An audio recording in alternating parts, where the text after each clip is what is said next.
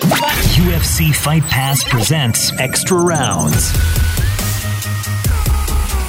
Live from the Fight Pass studios in Southern California, it's Extra Rounds, along with Ray Longo and Pearl Gonzalez. Here's your host, TJ DeSantis. Extra Rounds. It is Extra Rounds, courtesy of UFC Fight Pass. I'm TJ DeSantis, Pearl Gonzalez, a black screen. I'm going to go ahead and press this button. So we're here. And now I press this button, and there she is, Pearl Gonzalez. Wait, Pearl, we got to start off the show before we get started. Thea made me a whole little setup here, so let's just do it and get it over with. Thea made me a hottie toddy today. So I have, here's my tea here, this beautiful tea. And Okay. It's perfect for fall weather. I'm now in Chicago, and it's really fall here. And then here's a shot of some rum, and we're just going to do this. So cheers, TJ. okay, well, enjoy. I'm going to wait for you to drink that down before I ask your next question because it might make you laugh. The hottie toddy, is that warm? Oh my God, what's wrong with you? Are you okay? I'm not yeah. I don't know, but I assume the hottie toddy is warm. Is that correct? Ooh, yeah, so it's a hottie toddy is usually tea, and they put a shot of alcohol inside of the tea. So that's what makes it a hottie toddy. Okay, is that why the front part of your hoodie is just randomly missing? TJ, this is the style, and it's very stylish, and I thought it would look great on camera today. Let me Do you just not say, like it? no, I like it. I'm just saying, like, again, you can do things that I can't do. If I show up with just the shoulder part of a hoodie, this is no longer going to be a very wildly popular show on UFC Fight Pass. That's all I'm saying.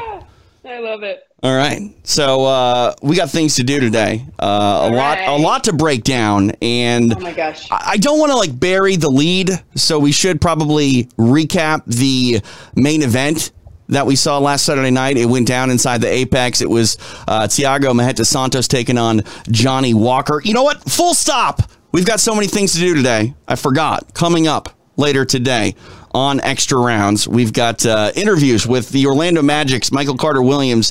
We're going to talk to him about how big of a UFC fan he is. We will also chat with Norman Chad, truly one of my favorite individuals when it comes to sports commentary and poker. So I got to get that in there, Pearl, or they're going to get really mad at me. So thanks. Did you get any tips and tricks on poker?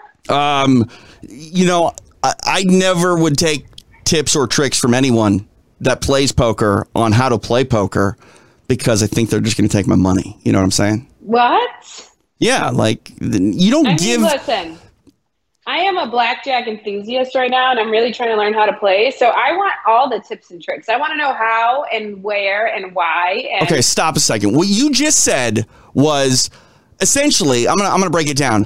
I'm a really big basketball fan, so I need all the tips on football. Blackjack is not poker. It's not, but it's also another game that might be exciting to play. And if I decide to play it, I'd like to know some tips and tricks on it. On that note, let's get back to what I was talking about beforehand. Johnny Walker and Thiago Marreta Santos went to war. I love the style of Johnny Walker. Like, Johnny Walker just looks like a good time. Oh my goodness, he does. I was saying that as he was walking out, like, how much fun is he having? And like, this is how you know, win, lose, draw, whatever happens in the fight, like, it's all worth it. The injury, the preparation, the sacrifice, everything. When you walk out like that, you know that this man truly enjoys and is very passionate on what he does. It goes back to that saying, I think Chuck Liddell said it, like the work is done in the room and the reward is going out to fight. You get that vibe with Johnny Walker. Yes. And he looks so cool, like the hairdo, the whole vibe. I mean, even if you watch that walkout, like his corner was out there doing the dance, and it was like a little choreographed dance. It was awesome. Yeah, no, 100%. You know, I wonder if I can get my non-goatee to grow into whatever Johnny Walker's got going on there. Yeah, I think it's a great idea. I think we should do that. We should try it out. Let's not do that because it looks really bad. It's also gray before it ever grew in. So unfortunately, salt and pepper is so in, TJ. No, it's just salt. Unfortunately, Kevin Holland taking on Kyle Daukaus, and like I don't even know where to begin. Like I said, we were kind of burying the lead if we didn't talk about the main event, but this is truly the lead here. Kyle Daukaus taking on Kevin Holland. Holland, you know, on the cusp of the rankings. I think number 14 coming into this fight on Saturday night. And, Holland is a true commodity. I don't think that number 14 next to his name really sort of tells you how truly good Kevin Holland is. He can beat anybody on any given night. And, Kyle Daukaus wanted to prove that he can beat Kevin Holland. And he did, but kind of not at the same time. Obviously, some craziness goes down. We see what can we say? Like, it's a foul. Like, there's no other way to put it, right? It's a foul. Absolutely, 100%. I mean, he was out and, he got knocked out and then he got woke back up probably by a punch. And I think the ref was just kind of confused here, like what to do. And right. You see he went in and then he's like, oh, shit, he's moving around. So let me get involved. And, let's look at that. Like, he's gone. He's not on the planet right there. And then he wakes back up. I had time to think about this, and the exact same way I have been knocked out in training, and it's no joke. You're literally out. Like, I was done for the day. After that, I was done. Here we have Kevin Holland fighting off. I think he fought off 2 Darces after this. I mean, this man was still fighting and still fighting intelligently, if you will, because he fought off some really tight submissions before he eventually got submitted. But, he was still pretty coherent for not being coherent. And right. So he's fighting off instinct, right? Like, that's what that is. That just shows you how special of a fighter Kevin Holland really is. I mean, and he's a different, what makes this man so special is he's a different style fighter. He's talking to Daniel Cormier and responding to the commentary. I mean, DC's like, he's long, and Kevin Holland looks over. He's like, he's so fucking long. Like, this dude is like literally having a full on conversation. And then he stops the takedown and looks over and says, I got a little bit better, right? And you can tell, like, he's acknowledging his weak points in his game. This is a very smart man. Yeah. The fact that he can be that coherent, he can have that much fun inside of a fight as he's being pressured, as he's having the fight brought to him and staying calm and cracking jokes is insane. What other fighter do we know that does this? I know fighters that can't even hear their cornerman, much less a commentator. And in the moment, like when you're fighting in the moment for your, essentially life and career, and to still be like, have some wherewithal that Daniel Cormier is saying something that not only you hear him, you formulate your opinion and decide whether or not you want to respond with, you know what, DC, you're right. It's like, wait, what? What is wrong with you? And it's still fighting. You're making a big piece here, and you're still able to make very intelligent decisions at the same time. Like, a fight alone is a car crash in itself over and over and over again. You're dealing with hands, you're dealing with a head, you're dealing with kicks, you're dealing with wrestling, you're dealing with the cage, you're dealing with the ref. There's so many pieces to the puzzle that's happening all in 1 second, and you're having conversations. It's fucking insane. Right, and this headbutt is also insane because Kyle Daukaus couldn't have thrown that if he wanted to, if it was a legal strike. And again, Kevin Holland fights through it, ultimately ends up getting submitted. Herb Dean is the replay official at the time. He tells Dan Miragliotta, look, this is on the replay. Do you want to look at it? It's up to you on whether or not you felt it impacted the fight. Dan Miragliotta takes a look at it, decides that, yeah, it definitely impacted the fight. You can see that that light on display. This is the first time this replay rule has really come into effect since its inception, the way that I think it was designed to be made for. So you see the light. Dan Miragliotta, again, was initially stepping in. Now, I don't know if he saw the headbutt at that time. And regardless of what he says, you don't know, because it's the hardest job ever. It truly is the hardest job ever. And, obviously it's very clear upon the replay, but, in real time. Right. In real time, it's so different. And, hats off to Dan. He's one of the best refs in the game. I mean, this man he's been in the fight game for a very long time. Over a decade. He knows what he's doing in there. He's a great referee. So, in the moment, how do you deal with that? And I think that if he had stopped the fight, it's like, oh, I'm taking this opportunity away from Holland, who can fight back and get back and is clearly coherent. So it's such an interesting place to be. And it's really awesome that we got to witness this with our own 2 eyes. Right. So getting back to the rule, it's the first time this has really sort of overturned anything. And, a lot of people I saw initially didn't like it because they saw a submission, right? They saw Kevin Holland tap out. It looked like Daukaus got the biggest win of his career, and we were operating as such. And then, obviously, we see Herb Dean, turn the light on, and the replay rule comes in and does what it did. So the question to you, Pearl, did the replay rule get it right? 100%.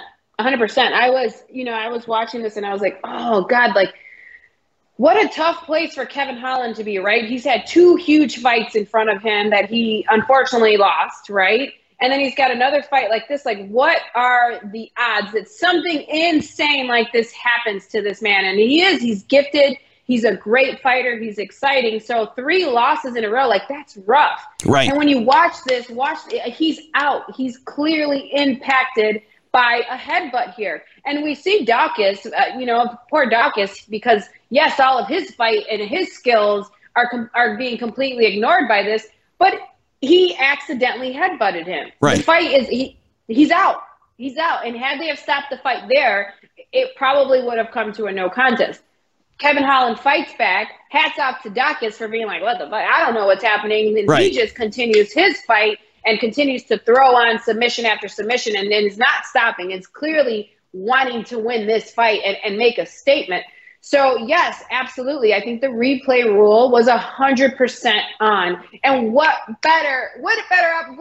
treat to us fans, right? Because now we get to watch these 2 dudes go at it again. Right. And the incentive to watch, there's drama there now, too. This is the second chapter. Now, I saw some people saying, look, Kevin Holland fought through it. That's why, Daukaus should have been able to, get the win and have it stand. And to that, I say, what are you talking about? Because what was Kevin Holland supposed to do? Kevin Holland might not have even known that he took a headbutt in that moment. He was separated from consciousness for a brief moment, fought on instinct. What is he supposed to do? Is he supposed to, bitch and moan to the referee and say, look, I was fouled? There's no time for that in mixed martial arts. Not when you have someone on top of you. He probably was woken up from his head face planting the mat. Right. And hitting the canvas. And now, had Daukaus have hit him and knocked him out with a kick, an elbow, a knee, a punch, now this is completely different. But this is a headbutt. Right. And he was going in for a takedown. And Holland was doing the right thing, defending the takedown. So he got caught with the head, and it's an accidental thing. It wasn't right had they have given the fight to Daukaus. It would have been such a shitty outcome for Holland to go through. And hats off to Holland, he comes out in his presser, in the post-fight presser, and is like, I basically just got knocked out and choked out in the same damn night. Right. In the same fight. He did. And, he was like, I lost. But if you really do go, and this is fighter mentality, man, that shows how much of a warrior Holland really is. But it's only fair that they make this a no contest and they run it back. And I mean, what a treat for us. We get to see it again. There's only one call. Well, there's 2 calls that would have been really bad here. 1, if Daukaus would have got his hand raised and would have won the fight. 2, if Daukaus would have got disqualified for a foul ending the fight, because that would have been wrong as well. Absolutely. That would have been majorly wrong. And, those are the only 2 things that I think you can really bemoan here. Like, this is the right answer, and that's what the replay rule is supposed to do. It's supposed to get us to the right answer. Does it piss some people off? Yeah, of course it does. But that's what tough calls do. Right. So, it creates emotion. And, I think that not only was it the right call, but again, lucky us, we're in for another treat. These guys are running it back November 12th. Right. Okay, let's do it. That damn quick. And it leads me to something else that I want to do here on Extra Rounds, because replay is relatively new in the way that it stands now, where a fight can basically be restarted if it needs to be in Nevada. Nevada is sort of the trailblazers with this. And it kind of made me think, well, what would have happened if we had replay back in the day? So I grabbed a couple of clips, and we're going to make you be the replay official, Pearl Gonzalez. We're going to look at some, instances where, if replay would have been consulted, maybe we would have come to a improper or more proper, just decision. So Okay, let's see. I'm excited. Ready? Let's do it. All right, here we go. So, like, first off, let's go with Andrei Arlovsky. Okay, this is Andrei Arlovsky taking on Aaron Brink at UFC 28. It is Andrei Arlovsky's UFC debut. Aaron Brink here getting armbarred. And did you see what happened? Yes, I did. So there it is. Okay. So, question in this fight here: were you allowed to grab the cage? No, grabbing the fence was illegal. Because that's what Arlovsky did. Because I mean, he pulled himself into that armbar because Brink was going to secure the position. Let's watch it again because do it again. All right, so let's pull it back up here. Might have to have a little bit of a re-queuing, unfortunately, because Andrei Arlovsky celebrating. So here we go. Here's you see Brink coming out on top here, and then boom. I mean, that's not even a subtle fence grab. That is I think the cage actually won that fight via armbar, and Arlovsky was just a bystander. It's totally like you'd have to call that. I mean, he wouldn't have been able to get up without the fence, and so the fence is what he used to get himself up, and that clearly put him right in a perfect position for an armbar. So yeah, that should have been called there. And in that situation, I think because as long as Aaron Brink can continue and his arm isn't broken from the armbar, I think you restart that fight. I don't think 100%. We have to have a rematch. I think, the replay official goes, look, clearly grabbed the fence. It led to the submission. Let's just go. Time in. Go. So this leads me to a question. So if that were to have happened in real time now, the referee can say, let's restart the fight?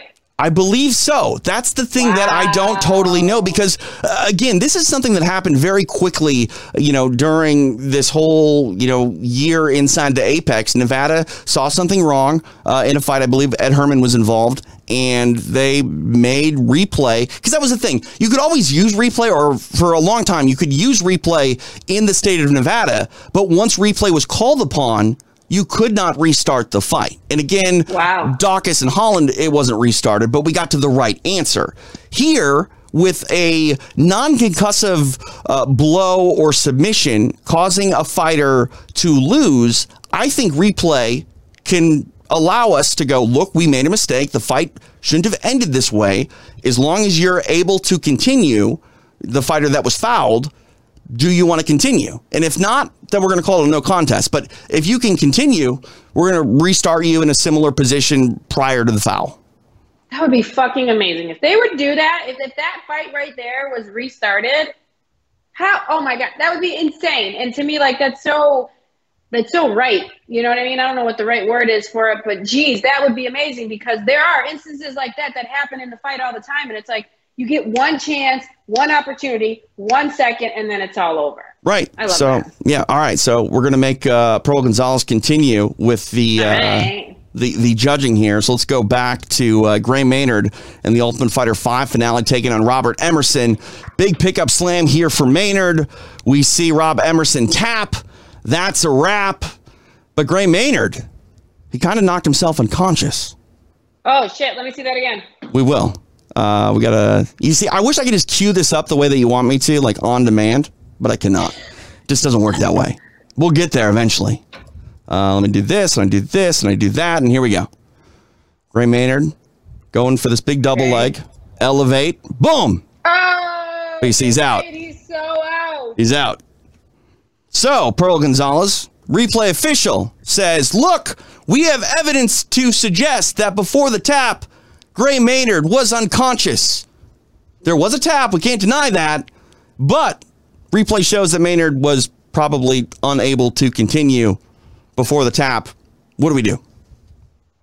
You give the fight to Greg Maynard. He was the one that got that. And the guy, even whether or not he was knocked out, which he was clearly out, but he was the one that was initiating the fight. And Emerson, he was done.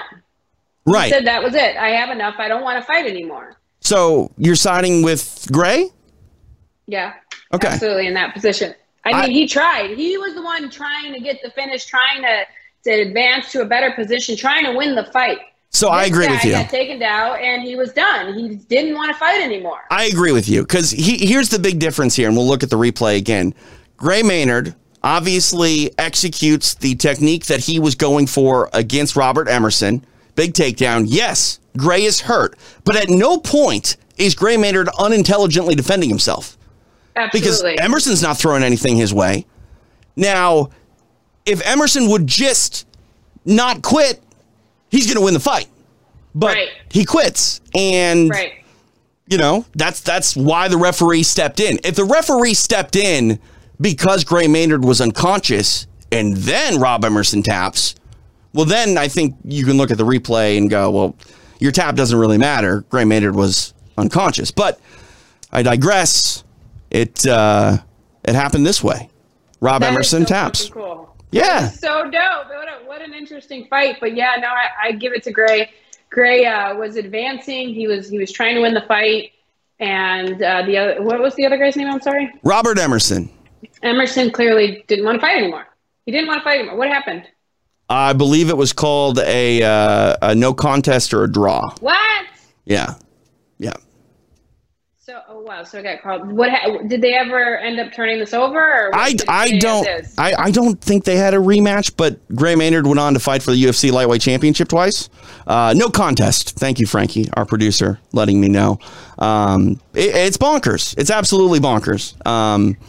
Oh my goodness! This is the joy of MMA. Is crazy things like this. This sport is so cool. It's so real. Well, what's kind of funny about that is they did use replay, but I don't know if they were supposed to. Because, did they? Well, I mean, that's the only real reason you would come to the idea that Gray Maynard didn't win the fight. Because, like, Steve Mazzagatti steps in because Rob Emerson taps. But when everything sort of, like, shakes out in the wash, they're like, well, he was out when he tapped. So I don't know. It was the wrong answer. And today, I think maybe we'd use replay to get it right. Yeah, and I would think that Gray would win that. Because was he out? Was he out before the tap? I mean, again, yeah, because I mean, he hit his head on the floor. Yeah, so true. Yeah, he's out. But again, the referee would stop a fight because you're concussed because you're not intelligently defending yourself. He's saving you from something. Unless Steve Mazzagatti was really worried about the well-being of Gray Maynard's back from taps, he didn't save him from anything. No, he had no idea what was happening. Right. That's such an interesting, I mean, that goes down to like football, right? Football, they're going to like the centimeter of where the ball is at some points. And that's really cool this is where our sport has come, is that we can get to the nitty gritty and the actual little tiny second. Wow. And that's the thing too, when I look at replay, because in traditional stick and ball sports, a lot of people don't really like replay because it takes the human element out of games, right? Like in baseball, we don't have a robot calling balls and strikes when it would be very easy to do so, but there's a margin of error, the umpire, it's tradition, etc. I think in combat sports, the only thing that matters, because there's so much on the line, is just getting it right. Let's just get the right answer. No matter how we get there, let's just make sure we get the right answer. Absolutely. And it is difficult in these moments, right? Like we saw with Dan Mergley, he was doing his best to, he tried to get in and then and I thought he made a very intelligent decision by allowing the fight to continue. Right. Because Kevin Holland was coherent after that. Because that's the thing, you bring up a really good point, I think, Pearl, is you don't want to interfere unless you have to. And especially with something like replay, we're allowed to sort of let things play out and then go back and make the right decision. Right. And that's important. And that's why I was like, man, hats off to Dan for not stepping in to it, right? But then as you watch it play out, he was clear. I mean, there's no way he was responding as good as he could have had that have not happened. But still, hats off to the way he did treat that and respect that, hey, he's not done. Let me give him his opportunity. Because had he have stopped the fight and he wasn't knocked out, that would be a huge upset. That'd be a huge upset. Yeah. You ready for another one? Yes. Here we go. Josh Koscheck taking on Paul Daly. This one's a little bit different because it comes down to a knee to the head of a ground opponent. Now, Dan Miragliotta involved here, steps in, recognizes the illegal blow. Koscheck clearly in some trouble, bleeding. I'll tell you straight up, though, he's not bleeding from that knee. Promise you that. Because I got to see it again. Oh, you'll see it again. Or maybe you won't see it again. Because the knee didn't land. Oh, geez. And Koscheck is selling it. And, we almost got a DQ there. Dan Miragliotta would have been within his right to, take, I think he did take a point away, or maybe he didn't take a point away. I don't remember exactly. But the point is, Dan Miragliotta believed that there was a foul. There wasn't. So we can guarantee with replay that Paul Daly would not have lost this fight due to an illegal blow. But should we be looking at Josh Koscheck, because the replay clearly shows you're kind of lying, man. You're cheating. Do you take a point away from Koscheck? Absolutely. I don't know if you take a point away, but you definitely you start him up again. Time in. Yeah. Absolutely. Yeah. Time to go. Yeah. But then again, you're also taking away from Paul Daly, who just had this amazing, position. But, he did throw a knee. It was a scramble. I mean, it was a scramble. It was a scramble. But he threw a knee. He did throw a knee at his head. Right. While Koscheck was down. Right. So he did throw an intentional illegal blow. Right. It didn't land. Right. Thankfully. By the gods. Right. Thank God. And Koscheck was definitely playing that off. You know who did this too? And in a UFC event was it was Courtney Casey, I believe, against Claudia Gadelha. The same thing. She threw a kick and she was like laying on the floor like this, and they did the replay. And when they did the replay, she missed the kick completely. Same thing. Yeah, no, that's crazy. And look at him. Yeah, I mean, he's playing it up. Now, again, he deserves an award for that act. That was a great one. The question is this, because this happens a lot in like European soccer.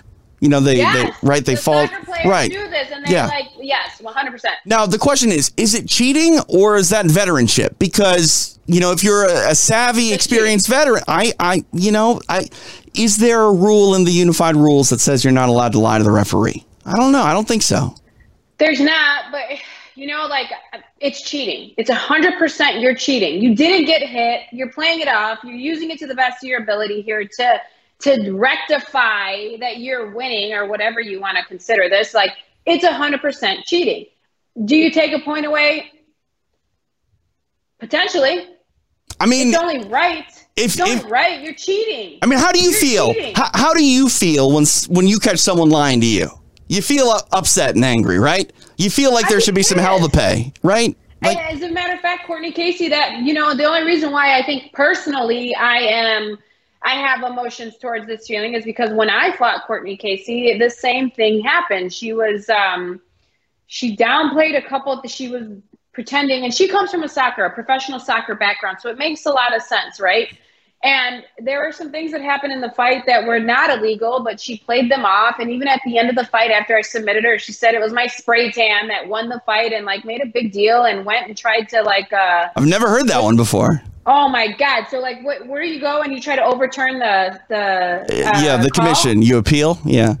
Yeah. Appeal. She tried to appeal this, and she said it was my spray tan that did this. It was because she had like brown stuff. She had a white fight outfit on.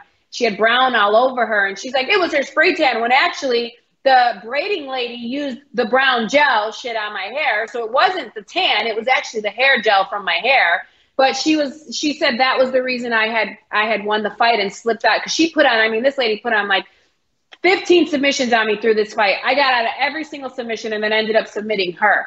And like, she played it. It was such a big deal, but she was cheating at the same time. She was making it seem like I was doing things that I wasn't. And so I do.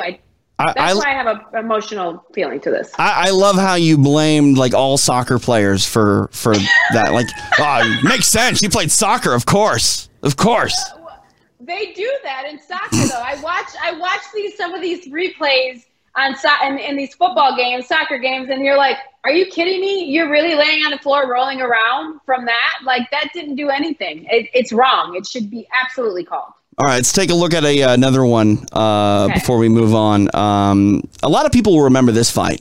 Quentin Rampage Jackson defeats Ricardo Arona in Pride, and it's a memorable one for a variety of reasons. Let's go back and take a look. Triangle choke, trying to be framed up here by Arona. High stakes in this fight as Quentin Jackson was very close to fighting for a title.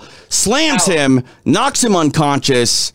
Hell of a win for Rampage, but look, he's bloody on his forehead there. He wasn't bloody before that slam.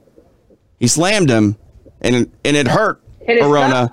No, Quentin Jackson simultaneously headbutted him when he slammed him. And oh shit! I gotta see it again. Let's see it. It's you got to look at it here in slow motion, and boom.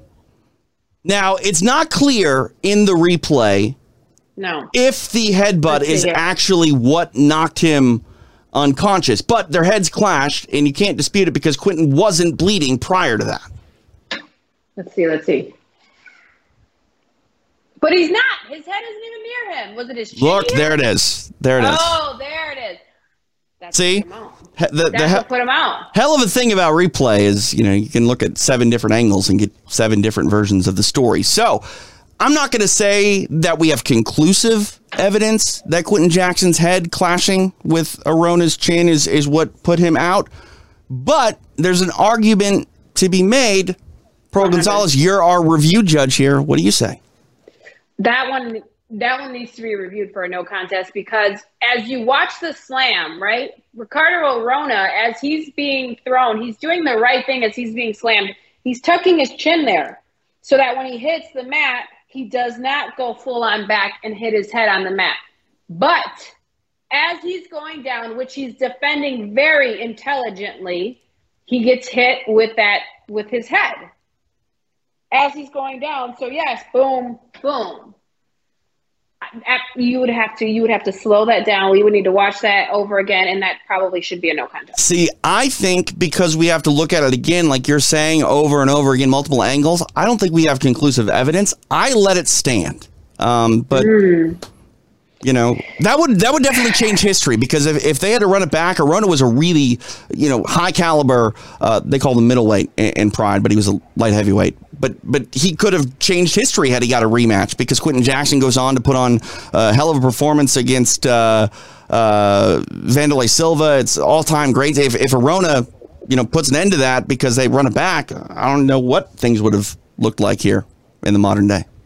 Yeah, that's such an interesting one. I mean, that one I would think that you would need to go back and because Rampage did the right thing by slamming him. That's when you're put in a tight choke, you don't really know how to defend it. He defended it to the best of his ability, and it was an intelligent move. That's the right thing to do. But Arona was also defending that. He was countering that very intelligently by tucking his head. Him tucking his head is what led to the headbutt. Right. Yeah. All right. Last one, because we can't argue the headbutt having an impact here, but it was not necessarily anyone's fault. My buddy Sam Morgan, guy that I used to hang out with in Minneapolis, taking on Josh Berkman. Berkman with double unders, takedown, really bad elbows, but he's out before the elbows, and you can see. Yeah. You can see the replay will sort of inform the decision. I will tell you in the moment, I wanted Josh Berkman removed from mixed martial arts competition because he just hurt my friend real bad, and I spent all of my money to go to Vegas to see this. But on the replay, you'll see it. It's just an unfortunate situation. Like when he gets the takedown, their heads are together, but it's not a headbutt per se. It's just like the motion of the takedown just sort of goes through Berkman's head and knocks him out. If Sam's head isn't sort of stuck there by Berkman's head, he may be okay, but the fact that the head is there, it doesn't really allow Sam any sort of way to not get hit by the mat and Berkman's head all in one fluid motion. So, Pearl Gonzalez, what do you say about that one? That one stands as is. I believe that as he was taking him down, he did the right thing. When you are grappling someone, you become one. Your goal is to become one because now you are creating momentum and allowing momentum to work together. When you're apart, now it's like, I move here, I pull a little bit this way, you change momentum. And so the right thing is to connect. You really want to connect in every place you can in your body to become one so that you control the momentum, you feel the momentum. And yes, you're right. The impact was driven and there was a lot of momentum and force going through the head. But even if his head wasn't there, he wasn't trying to tuck his head. He wasn't, you see that. So I would leave that one as is. So when you're grappling, you try to become one. I never knew that Spice Girls song, When Two Become One, was about grappling. But Absolutely. You learn something new every day. You want to become one because then you feel the momentum and you can move with the momentum and then you can manipulate the momentum. If you're not a part of that person, and then how do you feel that energy, right? Right. You know who's really great at doing that is Valentina Shevchenko. She is incredible at becoming one, attaching her body and really feeling where the momentum is. That's how you know they're good grapplers. Valentina's pretty great at everything. Speaking of good grapplers, let's talk about what we got coming up this Saturday. UFC Apex. Oh, we got a main event that definitely want to keep your eye on. Mackenzie Dern, the number 4 ranked strawweight, takes on the number 6 ranked strawweight in Marina Rodriguez. Looking at Mackenzie Dern, she's got quite a bit of steam behind her. 11-1 as a pro. Obviously comes from a wonderful jiu-jitsu pedigree, multiple-time Brazilian jiu-jitsu world champion. She's won her last 4. 7 of her 11 victories come by way of submission, and she's been in the UFC for a little while now, going back to July of 2016. She takes on a very tough Marina Rodriguez, who, no slouch in her own record, 14-1 and 2 that ended in a draw. 50% of her wins come via stoppage. She's a veteran of Dana White's Contender Series all the way back in season 1. She's never been finished. Her sole loss was a split decision against Carla Esparza, which sort of puts her lower in the rankings per se, because Carla's still very much active. But this is a phenomenal fight. I'm curious your thoughts on Dern versus Rodriguez, Pearl. Oh my God, this is such an exciting fight. I'm so happy for these ladies. They totally deserve this main event spot and position. Mackenzie Dern looks like a monster right now. There was a lot of questions in the beginning of her MMA career with her making weight, and she had some issues with her game. And there were some holes, and Amanda Ribas definitely exposed those holes, right? And she lost to Ribas. Since that loss, though, she has completely turned her game around, and is this amazing. You can tell she wants to be a champion, and she's already got the champion mentality. I mean, she's coming in.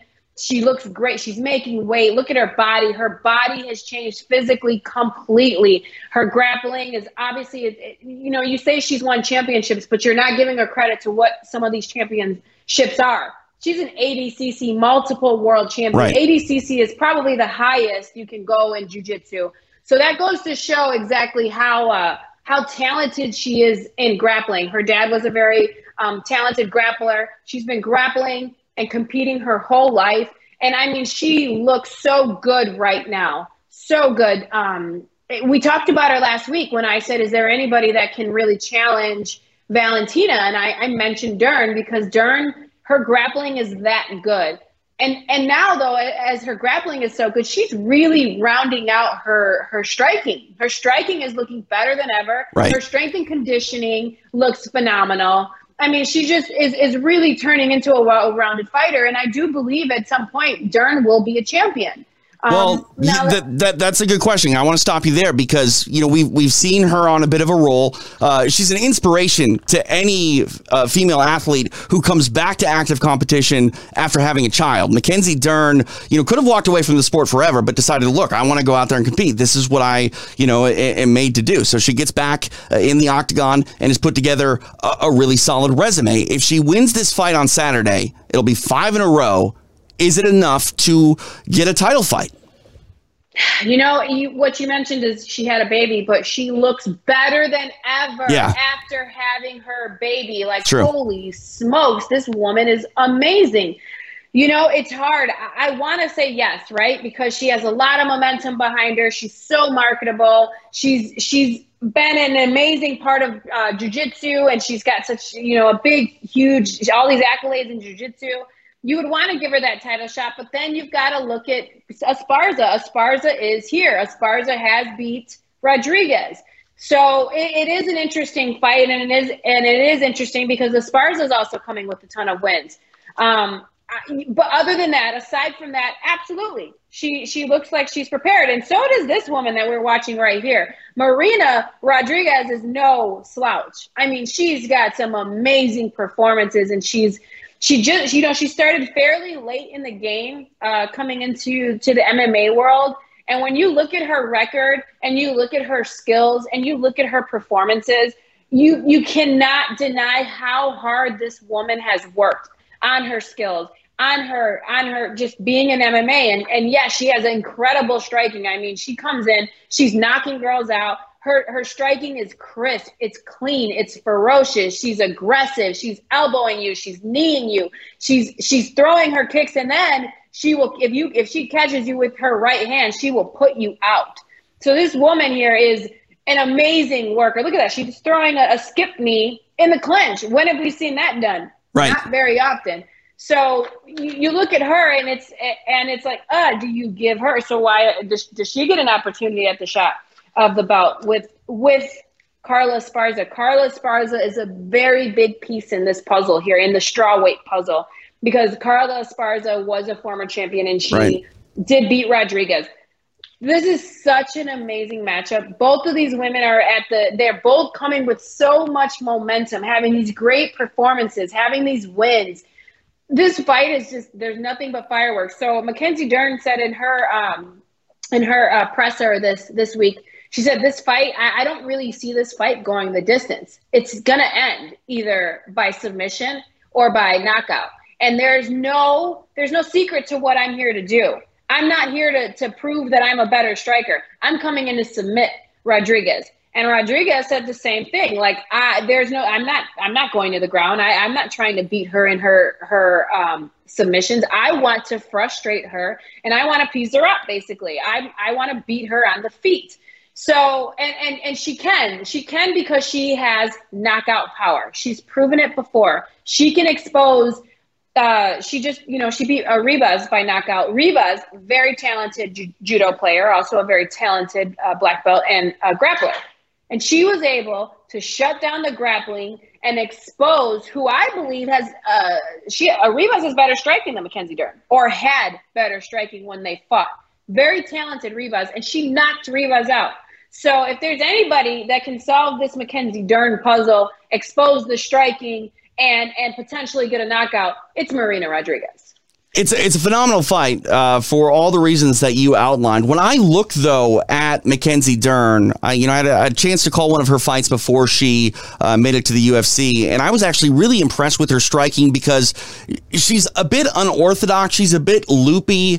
Inside the clinch, she can be somewhat careless with her, feet positioning, but it's because she can do that, because if you take her down, you're just going into her world. Now, I don't really suggest that she try to stand on the outside like, we were talking about with someone like Marina Rodriguez. It could be, a bad situation for Mackenzie Dern. But Dern is a lot more powerful than people think.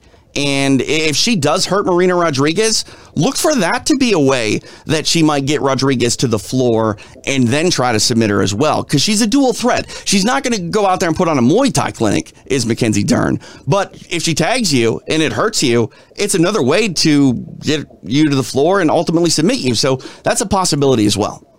Absolutely, and you're right. She does. She has knocked girls down and put them right in her ball game.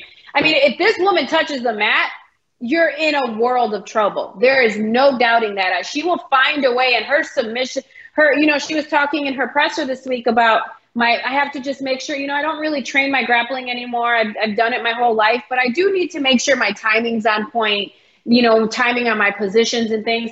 And that shows you how talented she really is in grappling. When you think about grappling, you're thinking, oh man, I got to really practice how to defend this submission, or how to move into this transition. She's past that. She's like, I got to make sure my timing on my submission, my timing on my transition to these positions is on point. And that goes to show just how advanced and talented she really is in grappling. I mean, and she will sew you up. She'll put you in all these crazy positions. It doesn't matter where. She grabs a hold of your leg. She was one of the first in women's history, to get a submission via, I think it was leg lock. I think it was an ankle lock. She's hit knee bars. I mean, she comes for arm bars. She's rear naked choking. She's so talented on the ground. One mistake and you get to the mat, she's not giving it back to you. Marina, though, and that is a big problem. And Marina has been taken down in her fights. She has been taken down. She does show some holes in her takedown defense.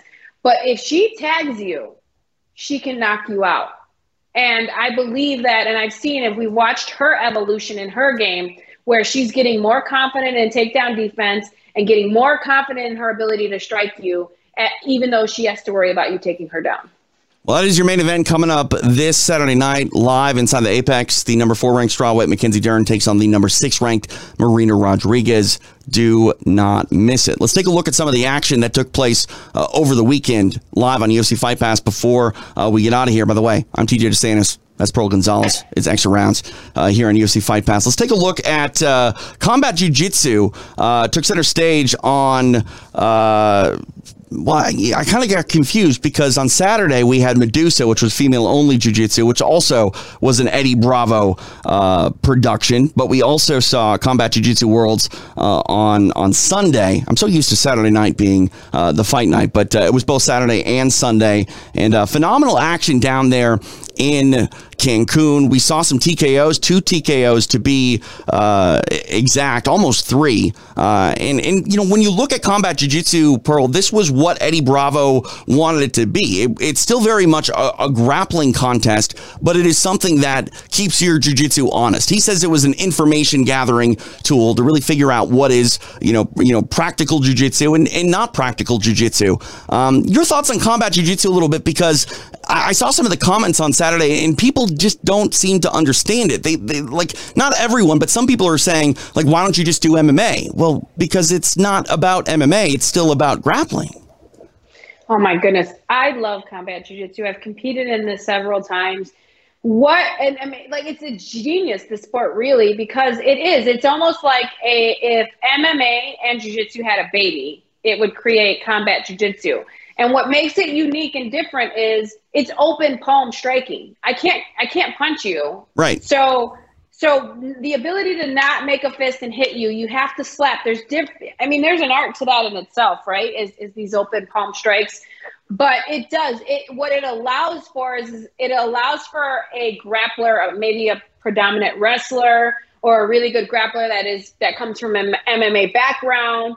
It allows for them to come in here and really even out their skills to just a regular or not regular, but like a full-time jiu-jitsu player, right? And with that, positioning is so important in combat jiu-jitsu, right? And not that it's not important in regular jiu-jitsu, but if I'm in your guard, I can hit you and I can strike. And we just saw a TKO happen because of that. When you're in jiu-jitsu, if you're in someone's guard, you've got to defend because you've got these, you've got all these submission attempts happening. So it allows for positioning to be a very big key player in jiu-jitsu. And what it also does is it doesn't allow for the jiu-jitsu players to just come in and have you at will. Like, you have to be very mindful of strikes coming. It shuts down a full, complete jiu-jitsu game. You have to be mindful of these strikes. Do I open my guard? Do I let it go? And it's just a different art. I love combat jiu-jitsu. I think that it is amazing. I think it's, again, MMA, jiu-jitsu, have a baby. No, 100%. So go ahead and watch it. It is now available, Combat Jiu-Jitsu Worlds and Middleweights, right now on UFC Fight Pass. Also on Sunday night at Combat Jiu-Jitsu, Eddie Bravo made a huge announcement, and it's for all you guys that just like jiu-jitsu and don't want to see palm strikes. It's back. The tournament that started it all, Eddie Bravo brings back EBI, the Eddie Bravo Invitational. I'm over the moon with it because more elite level grappling being shown on UFC Fight Pass. Everybody wins. Your thoughts, Pearl, on the return of EBI? I love it. I think that there's some time there that jiu-jitsu just has been growing and evolving faster than it ever has, and it's gaining popularity. There's money that's now being put into grappling, so it gives these grappling and jiu-jitsu athletes an opportunity to really go after this and chase their passions. And then, and then COVID hit and we didn't see much grappling. And I feel like that kind of slowed down some of the grappling. So to hear that EBI is on his way back, like that just goes to show that now the grappling is back and here we go. And it helps to raise the level of grappling and the evolvement. Evolution. Evolvement. Evolution. Evolvement is your trademark word. I mean, it's your word. It's just not in the dictionary. You know what I mean? Okay. So, it's all right. Okay. Evolvement. Evolvement. Evolution. The evolution. Evolution. Yes. Of the evolution of jiu-jitsu here. So I'm super excited. I'm so pumped for this.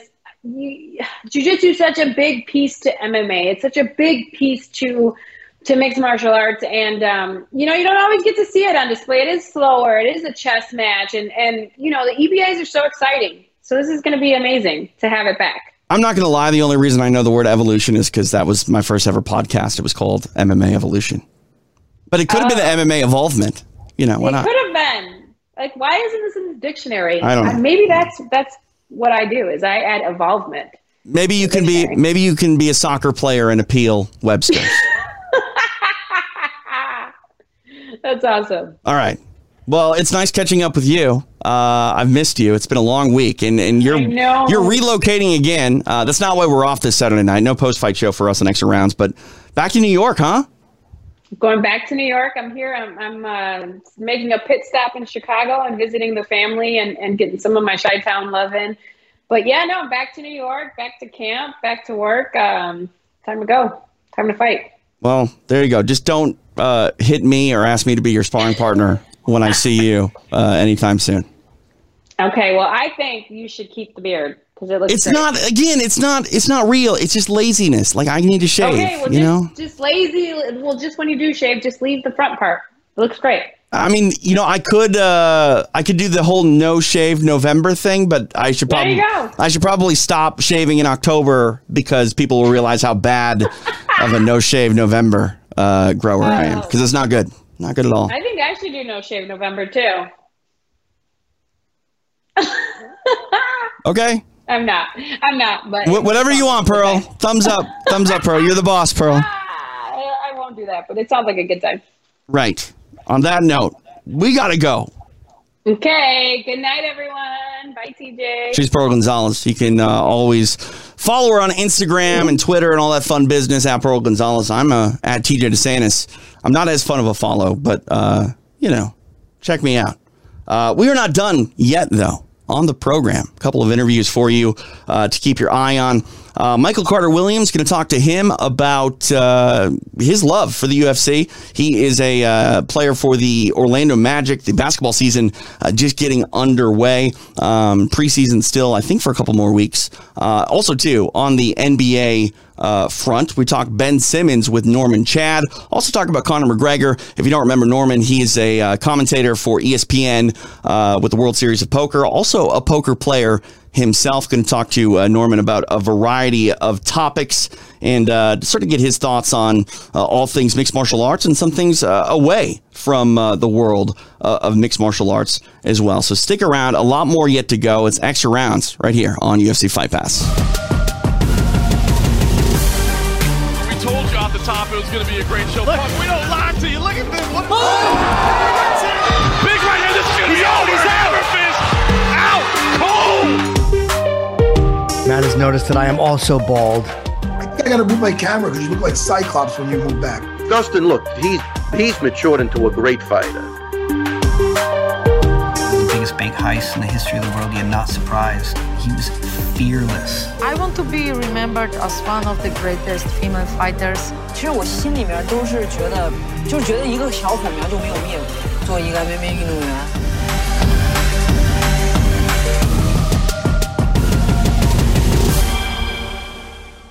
We're back here on Extra Rounds. Now, pleased to be joined by Michael Carter Williams. Obviously, we know you from the hardwood playing basketball, but also I hear you're a pretty big mixed martial arts fan, and you go back to watching the UFC for a pretty long time.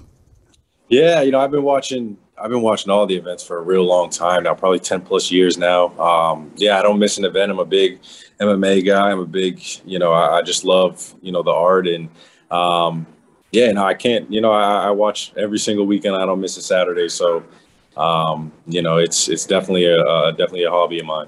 Tell me a little bit about how you watch fights, though, because obviously the NBA season, it's long. You know, you're on the road a lot. Do you watch, you know, with teammates, with coaches, with I mean, just friends, or how are you watching this when you're maybe away from home? Yeah, I mean, I always got the Fight Pass. You know, I'm always on got the laptop or computer with me, and even sometimes on the phone and on the bus on the road and stuff. So I'm always, I hate our Saturday night games. I'm like, oh man, but I always, you know what I do? I just, I pause it and then I, rewatch it. And, so I mean, I talk with friends about it. We talk all the time about watching the fights, my family, my stepfather, my brother. And it's crazy as the year goes on, more and more of my teammates, they start getting into the fights. And then, they'll hit me with, oh, you watching the fight tonight? I'm like, come on, man. I was the one who's put you on the UFC and MMA. Right. So, but yeah, no, it's been good. You mentioned watching with family. It's funny for me when I watch by myself. I'm kind of like a quiet, fight fan. I don't really talk a lot, but when there's other people in the room, man, I'm throwing out obscenities. I'm saying all sorts of stuff. It's like one of those energies that the more the merrier, really, when you watch fights. Oh, absolutely, yeah. I love watching fights with. I love watching fights with people who actually, watch the sport and appreciate the sport. I think it's fun then.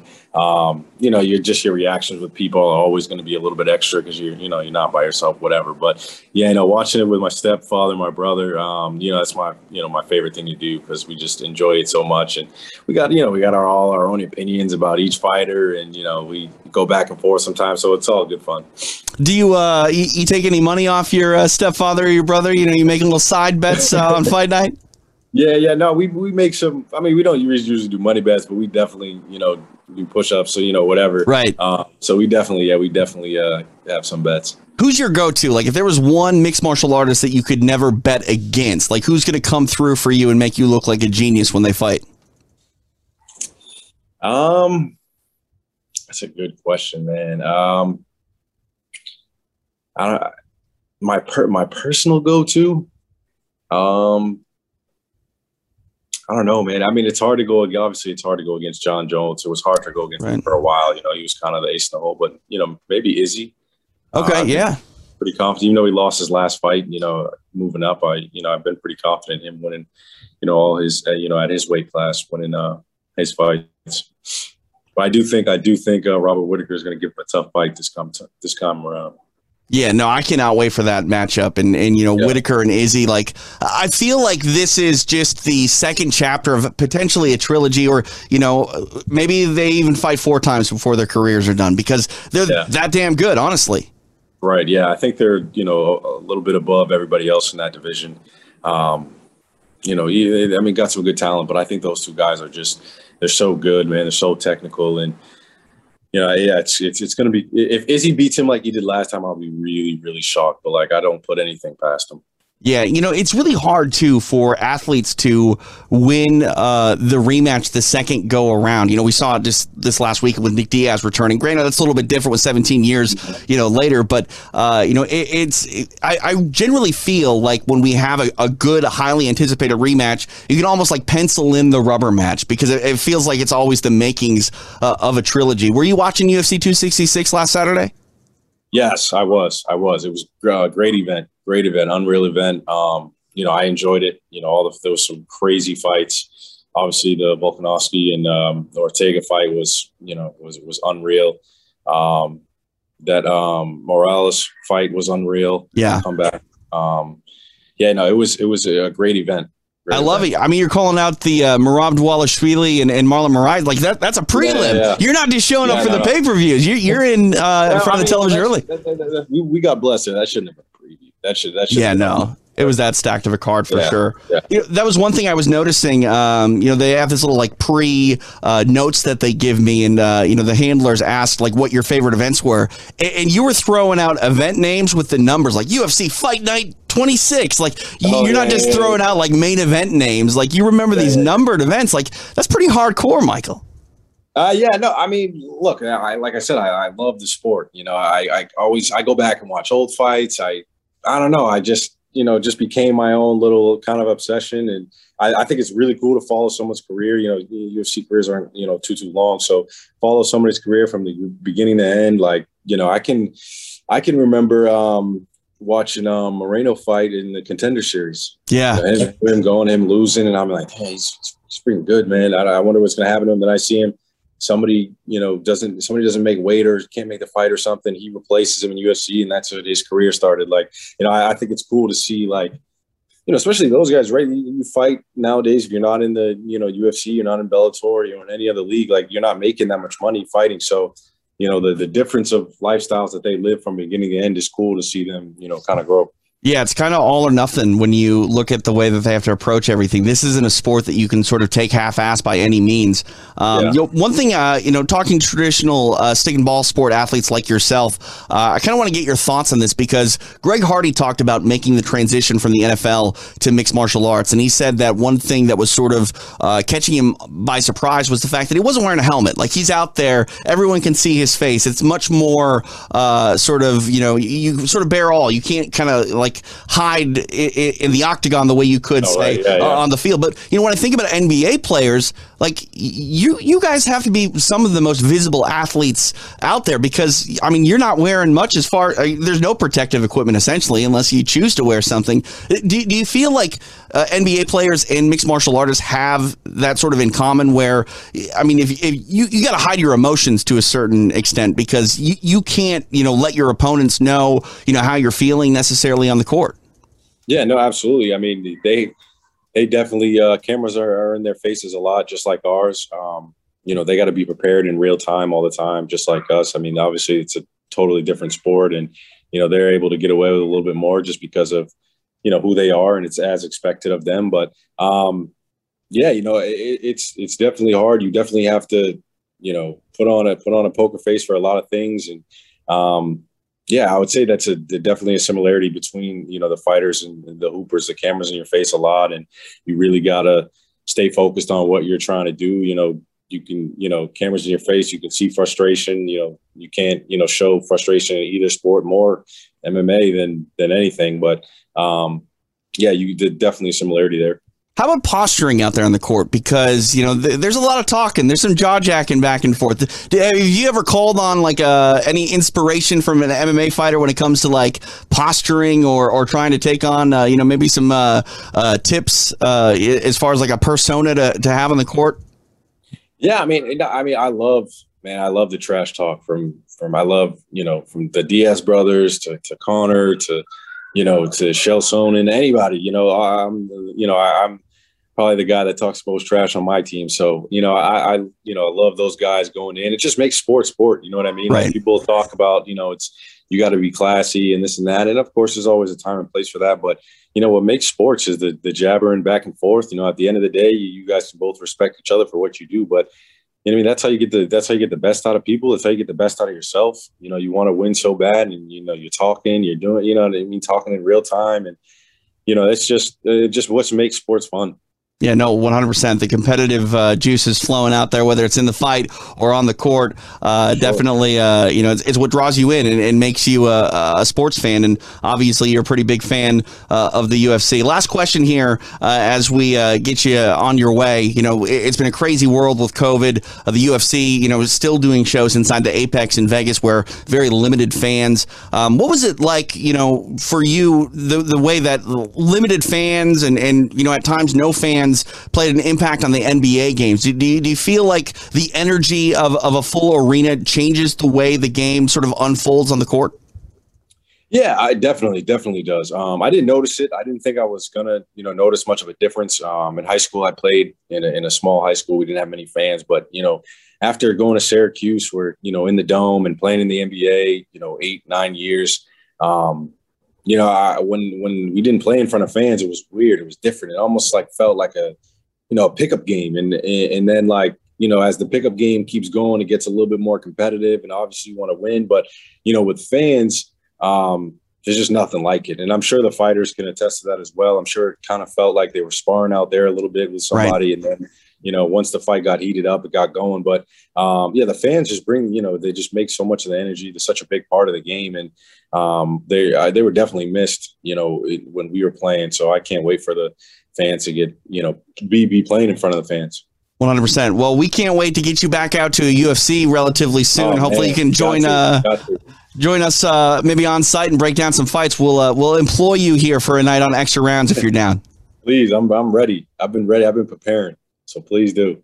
Awesome, Michael. Appreciate the time, sir. Thank you, man. Appreciate it. One of my favorite people in the business of commentating and just being a guy is Norman Chad. He's back on the show. It's Extra Rounds here on UFC Fight Pass. Norman, how are you, sir? I've seen better and I've seen worse. I mean, that's the truth every day when you've been around the block a few times, I think, right? I've been around the block like 1.5 times. I pretty much just stay in the den. You know, actually, I was thinking about you. Speaking of going around the block, I just flew back from Cancun on Monday, and it was the worst travel experience of my life because there was an electrical storm in Los Angeles, which never really happens, and we circled the airport forever. Landed in Ontario to get back in the air to circle the airport again. But I landed, and my baggage went to the other baggage claim on the other side of the thing. I got on a shuttle. I forgot my bags. I had to turn back around. I tried to walk the horseshoe, okay? And I'm thinking, Norman Chad does it. I can do it. No, Norman, that was not a pleasant experience. I still can't get over the fact that you've ever done this on purpose. Okay, you can't walk the whole horseshoe at LAX airport. You have to come in at the end of the horseshoe. Right. Not the middle, like where American Airlines is. You got to come in where United or where Southwest is. Yeah. And head on out to reality. If you're trying to walk the horseshoe, besides the fact it's long, it's convoluted, it's complex, it's also probably dangerous. There's not a lot of walkways in between. There's construction now too, everywhere. It's all under construction. Everywhere. So I think your public schooling lets you down that you were trying to do anything in that horseshoe. Yeah, I basically tried to walk from Terminal 5 back to 2, and it just, no. So you're much more intelligent and, durable than I am, Norman. I've proven the point, and I didn't have to deal with any male pattern baldness over the years, and I really held up pretty well as compared to you, I think. That's true. That's true. I mean, you got any secrets you can help me out with?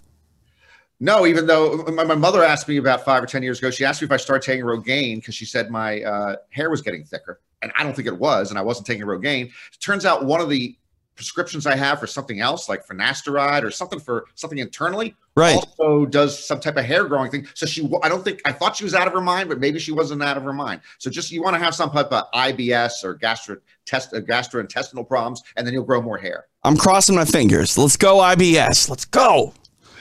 Let's talk about some things. I think Urban Meyer, as of late, would probably change his, situation for a bout of IBS, or maybe he's developing IBS at this point. I always like talking mainstream sports stories with gentlemen like yourself. What are your thoughts on this Urban Meyer debacle? A debacle is a good word. And really, it's a debacle from all standpoints. I'm not an Urban Meyer fan for a million reasons. He should never have been a college coach, TJ, for instance. Just as far as the student athlete and as far as the institution of higher learning, Urban has nothing to do with that. The closest he should come to a college campus is refilling the vending machines at a junior college campus. Right. But the whole thing, and he was in the wrong, not that we should sit here and judge. We all have a lot of stuff in our sure. I'll show some. It just went overboard when I was looking at a Florida Times Union headline from right afterwards. And the headline, where'd I go? The headline said, new video appears to show Jaguars coach Urban Meyer touch a woman's backside at Ohio bar. Yeah. Right now, I'm thinking back a couple of generations when there was like Zapruder film on the JFK assassination. It was new video trying to show a potential assassin on a grassy knoll. Yeah. And now there are new videos showing a football coach putting his finger, I guess, on the left side of the buttocks of some woman. I don't know if we're going in the right direction. Right. This is just I just don't get it here. And the fact of the matter is, on the other hand, if you're Urban Meyer, no matter when it was, and this was after a game he lost, you're in a bar, obviously drinking with a drink in your hand and your other hand touching or a woman's backside, or at some point a woman's ass getting close to your lap. That's just not, from a family standpoint, right? From a team standpoint, that's not a good look. So is he bold, brazen, or just dumb here, Norman? Because I just don't understand. Like, we live in a world where everyone has a camera, a 4K camera at that, in their pocket at any time, it seems. Like, what do you think this was a case of? I wouldn't overanalyze it, TJ. I would say guys are going to be guys and men are pigs. So he's just being dumb. I mean, he can't go out in a public venue anywhere, right, and not have somebody, with a phone pointing towards him and taping something. So he was, he might have been drinking, and then he's in a bar and he's just having a good time. And it's just not a good idea. And the fact of the matter is, if he were, again, this goes back to where the culture's all kind of screwed up. If the Jaguars were 4-0 instead of 0-4, yeah, all the Jacksonville fans were, that's our boy. That's our boy. I can guarantee you, TJ, if he was 4-0 at Ohio State at Florida, he could do anything. He could kidnap the Lindbergh baby. If there were still a Lindbergh baby, he can do whatever he wants, and they don't care. So the culture says, if you win, you can get away with anything. If you lose, we're going to nitpick you to death. And this was just stupid on his part. He skipped a team flight, supposedly to visit his grandchildren in Ohio, and he ends up like being a sugar daddy to other people's grandchildren in Ohio. So he just wasn't thinking. Yeah, no, I definitely think that. I'm curious though if he ends the season in Jacksonville. There's a lot of rumors about maybe he'll be doing the walk in the horseshoe at LAX and coming to the University of Southern California. I don't know what to think. What do you think the future is? Yeah, I believe he's already head coach at the University of Southern California. I've seen him around town a lot, and it's hard to coach the Jaguars from Los Angeles, but that's what I think he's doing right now. He's probably setting up to get fired by week 6 or week 10. And then USC will hire him about 2 months later. Well, there you go. We'll see if that comes true. Let's talk a little bit about a guy who I don't know if is necessarily embarrassing himself all the time.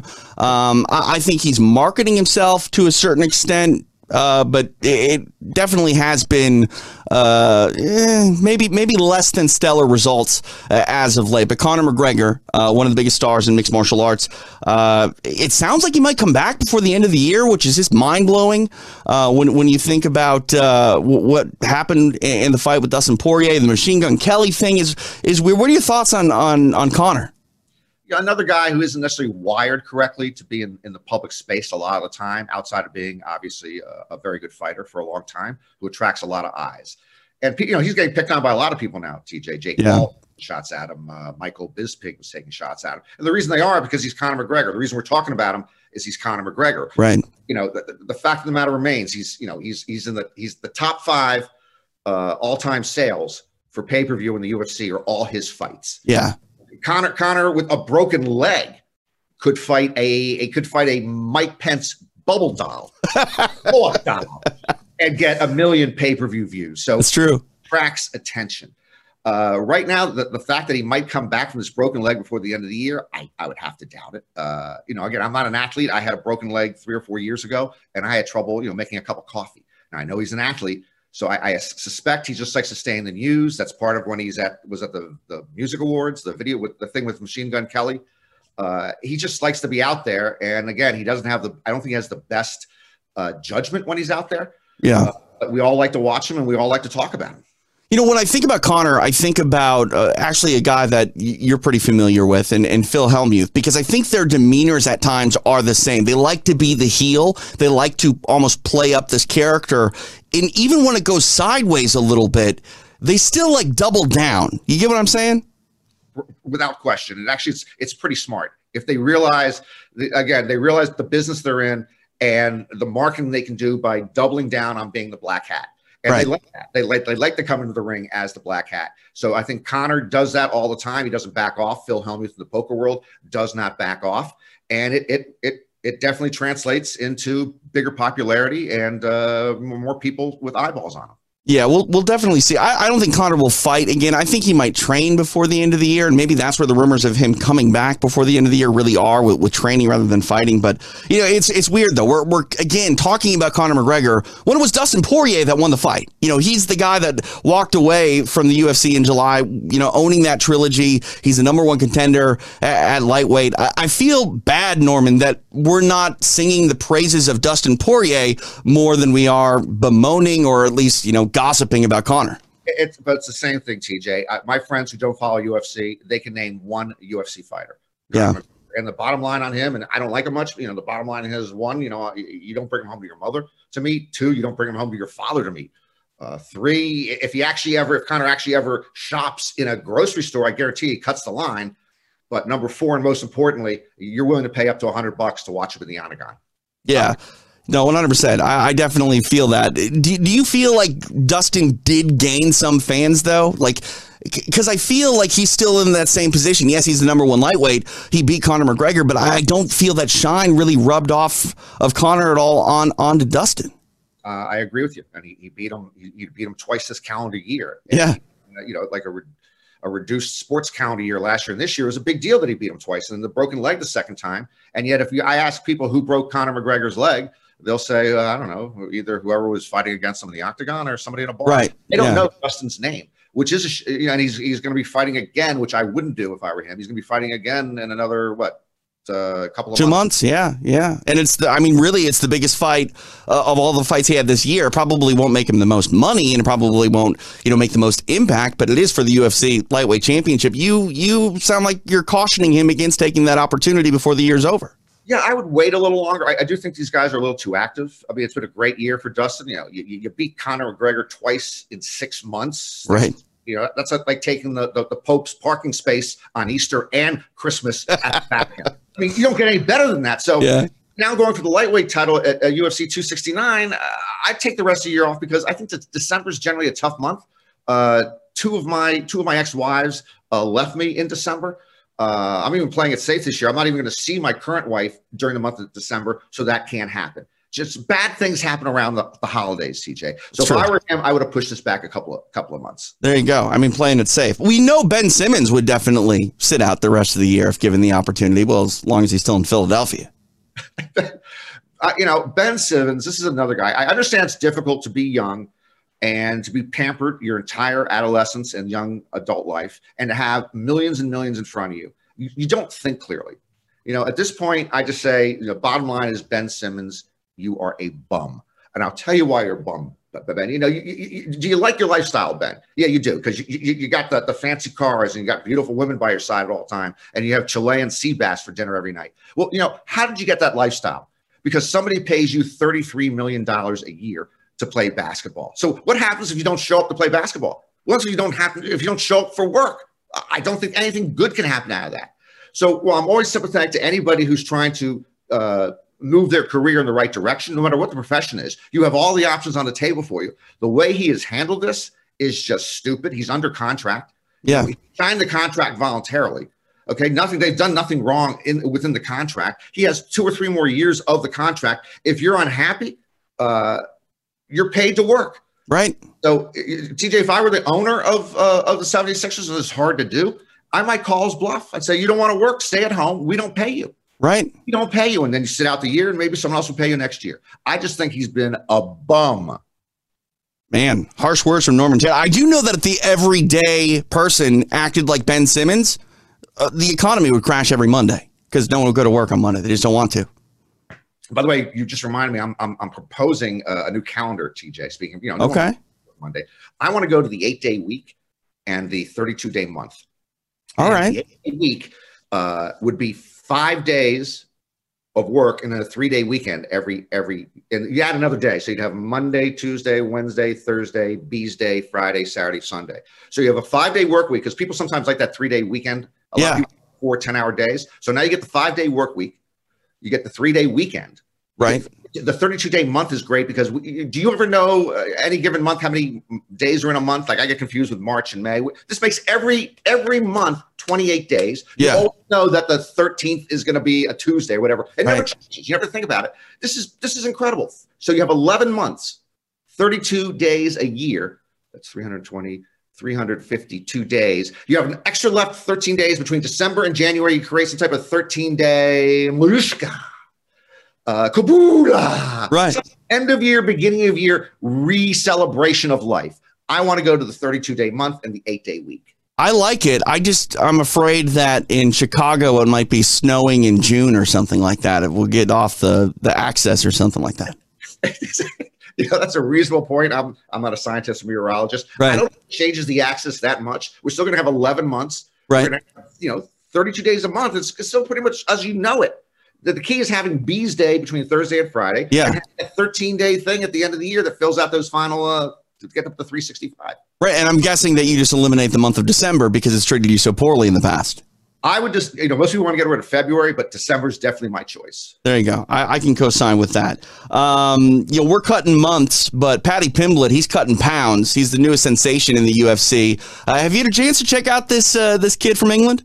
I had not even heard of Paddy Pimblett 3 months ago or whatever. Right. Why? Because I don't follow the other mixed martial arts that much. And then when he just came onto the scene, she just popped off the page. Yeah. He obviously he walks with some swagger. He talks with some swagger. He eats with some swagger. So Definitely. He's like a breath of fresh air until he's not. But right now he's a breath of fresh air for me on the UFC scene. Yeah, the stock is high, as is his walk-around weight. He's walking around close to 200 pounds, fighting at 155 pounds. I've always said that being a fat kid, Norman, is a mindset. You might not necessarily be fat in the moment, but if you have that fat kid mindset, you're a fat kid. Paddy Pimblett sounds like he's kind of the fat kid mindset because, man, this kid, like you said, likes to eat with some swagger. And he embraces it. And actually, he calls himself, I got a kick out because he calls himself the new cash cow. Yeah, and he definitely has the cow part right. If Paddy's on a diet, TJ, his cheat day is eating a cow. The guy just, he was 195 when he started training for his first UFC fight. Yeah, he got 155 in 10 weeks. He's now back on his way to 195. Yeah, I don't think training wise. Again, I'm not an expert, but that's not a good idea to bounce that way if you're a fighter. No. If you're a painter, if you're Rembrandt or Michelangelo or Van Gogh, you can balloon and go back and forth between weights and it won't affect your painting stroke. Elon Musk is going to make good Teslas at 180 pounds or 480 pounds. But as a rule, UFC fighters and adult film stars should not gain 40 pounds between gigs. Right. I feel that. Also, too, I mean, it's going to work in your early 20s, not so much in your late 20s or early 30s. No, without question. He's what is he? Is he 25 or 26 years old right now? Yeah. He's a young kid. Long way to go. I get such a kick out of him. He was talking about what does he like to eat. He loves desserts, and he's talking about brownies and bubble waffles and ice cream. But then he said, but for regular meals, I'll eat. He said chicken and Chinese and Italian and steak, right? And burgers. He pretty much was ordering the right side of the entire Applebee's menu, and then he's good because he says he'll do up to 8,000 calories a day. I don't know how you can even do that. That's a chore. I like to eat, Norman, but that's a chore. It is a chore. I'd like to see him just in a real world setting against Joey Chestnut, just eating stuff. And I'm going with Paddy. Joey just trains for one thing to put those Nathan's hot dogs down his mouth in 10 minutes time once a year. Man, that's un-American of you to not back an American hero and icon like Joey Chestnut. Okay. You just said, I'm going to ignore that you said hero and icon.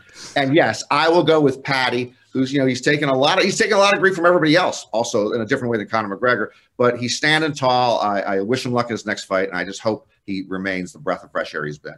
No, 100%. Stock is high, definitely moving forward with him. We'll see if he can maintain that status. On the way out here, Norman, we're still living in this pandemic.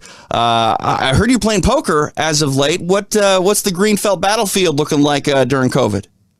The Greenbelt battlefield, and I'm in Las Vegas for most of this month and next month for the World Series of Poker. The Greenfelt battlefield is actually looking a little like Saving Private Ryan on D-Day. It's probably one of the top 10 super spreader events COVID wise I can think of. If it were up to me, I probably would not be back in a poker room right now. Poker, and I love poker. It's one of my favorite pursuits. But a poker room is a very large group of generally unkempt guys sitting elbow to elbow at a table, 9 or 10 at a table. And you're touching the same chips, you're touching the same cards. Several of us haven't showered for several days in the poker zone. So I don't know if the poker environment is the smartest environment during, I would rather be safe than sorry. And as much as obviously money drives the engine here, I might have been happier if we again delayed to see what we're dealing with here with the latest strain and this and that. It's tough out there. I just don't think poker is the first place I would have gone to when the doors opened up again. Yeah, no, I definitely feel that. And I think also too, just, wear the mask. Like if you can't see your opponent's face, I don't even know what the point of being, at the table with them is at the end of the day. Actually, you bring it up. Some tournaments have come up with a new rule that before COVID that you could not cover your face up. So you had to be able to see the other person. So now with the mask and at the World Series of Poker, you're not required to wear a mask at the table. But certainly some people will take advantage of that just from a competition standpoint because they don't want people to see their face. So that's the other reason. There's different extremes on why we should have it. Or then everyone there's got to be vaxxed, by the way. So the non-vax people didn't come because they were upset about that. And now some of the vax people are upset because the Rio hotels dealers and staff do not have to show proof of vaccination. So there's a lot of scuttlebutt going on. People are happy, though, to be back and playing poker, but I think we might be a little premature. Just like I think we were a little premature. My other thing I love to do is bowl.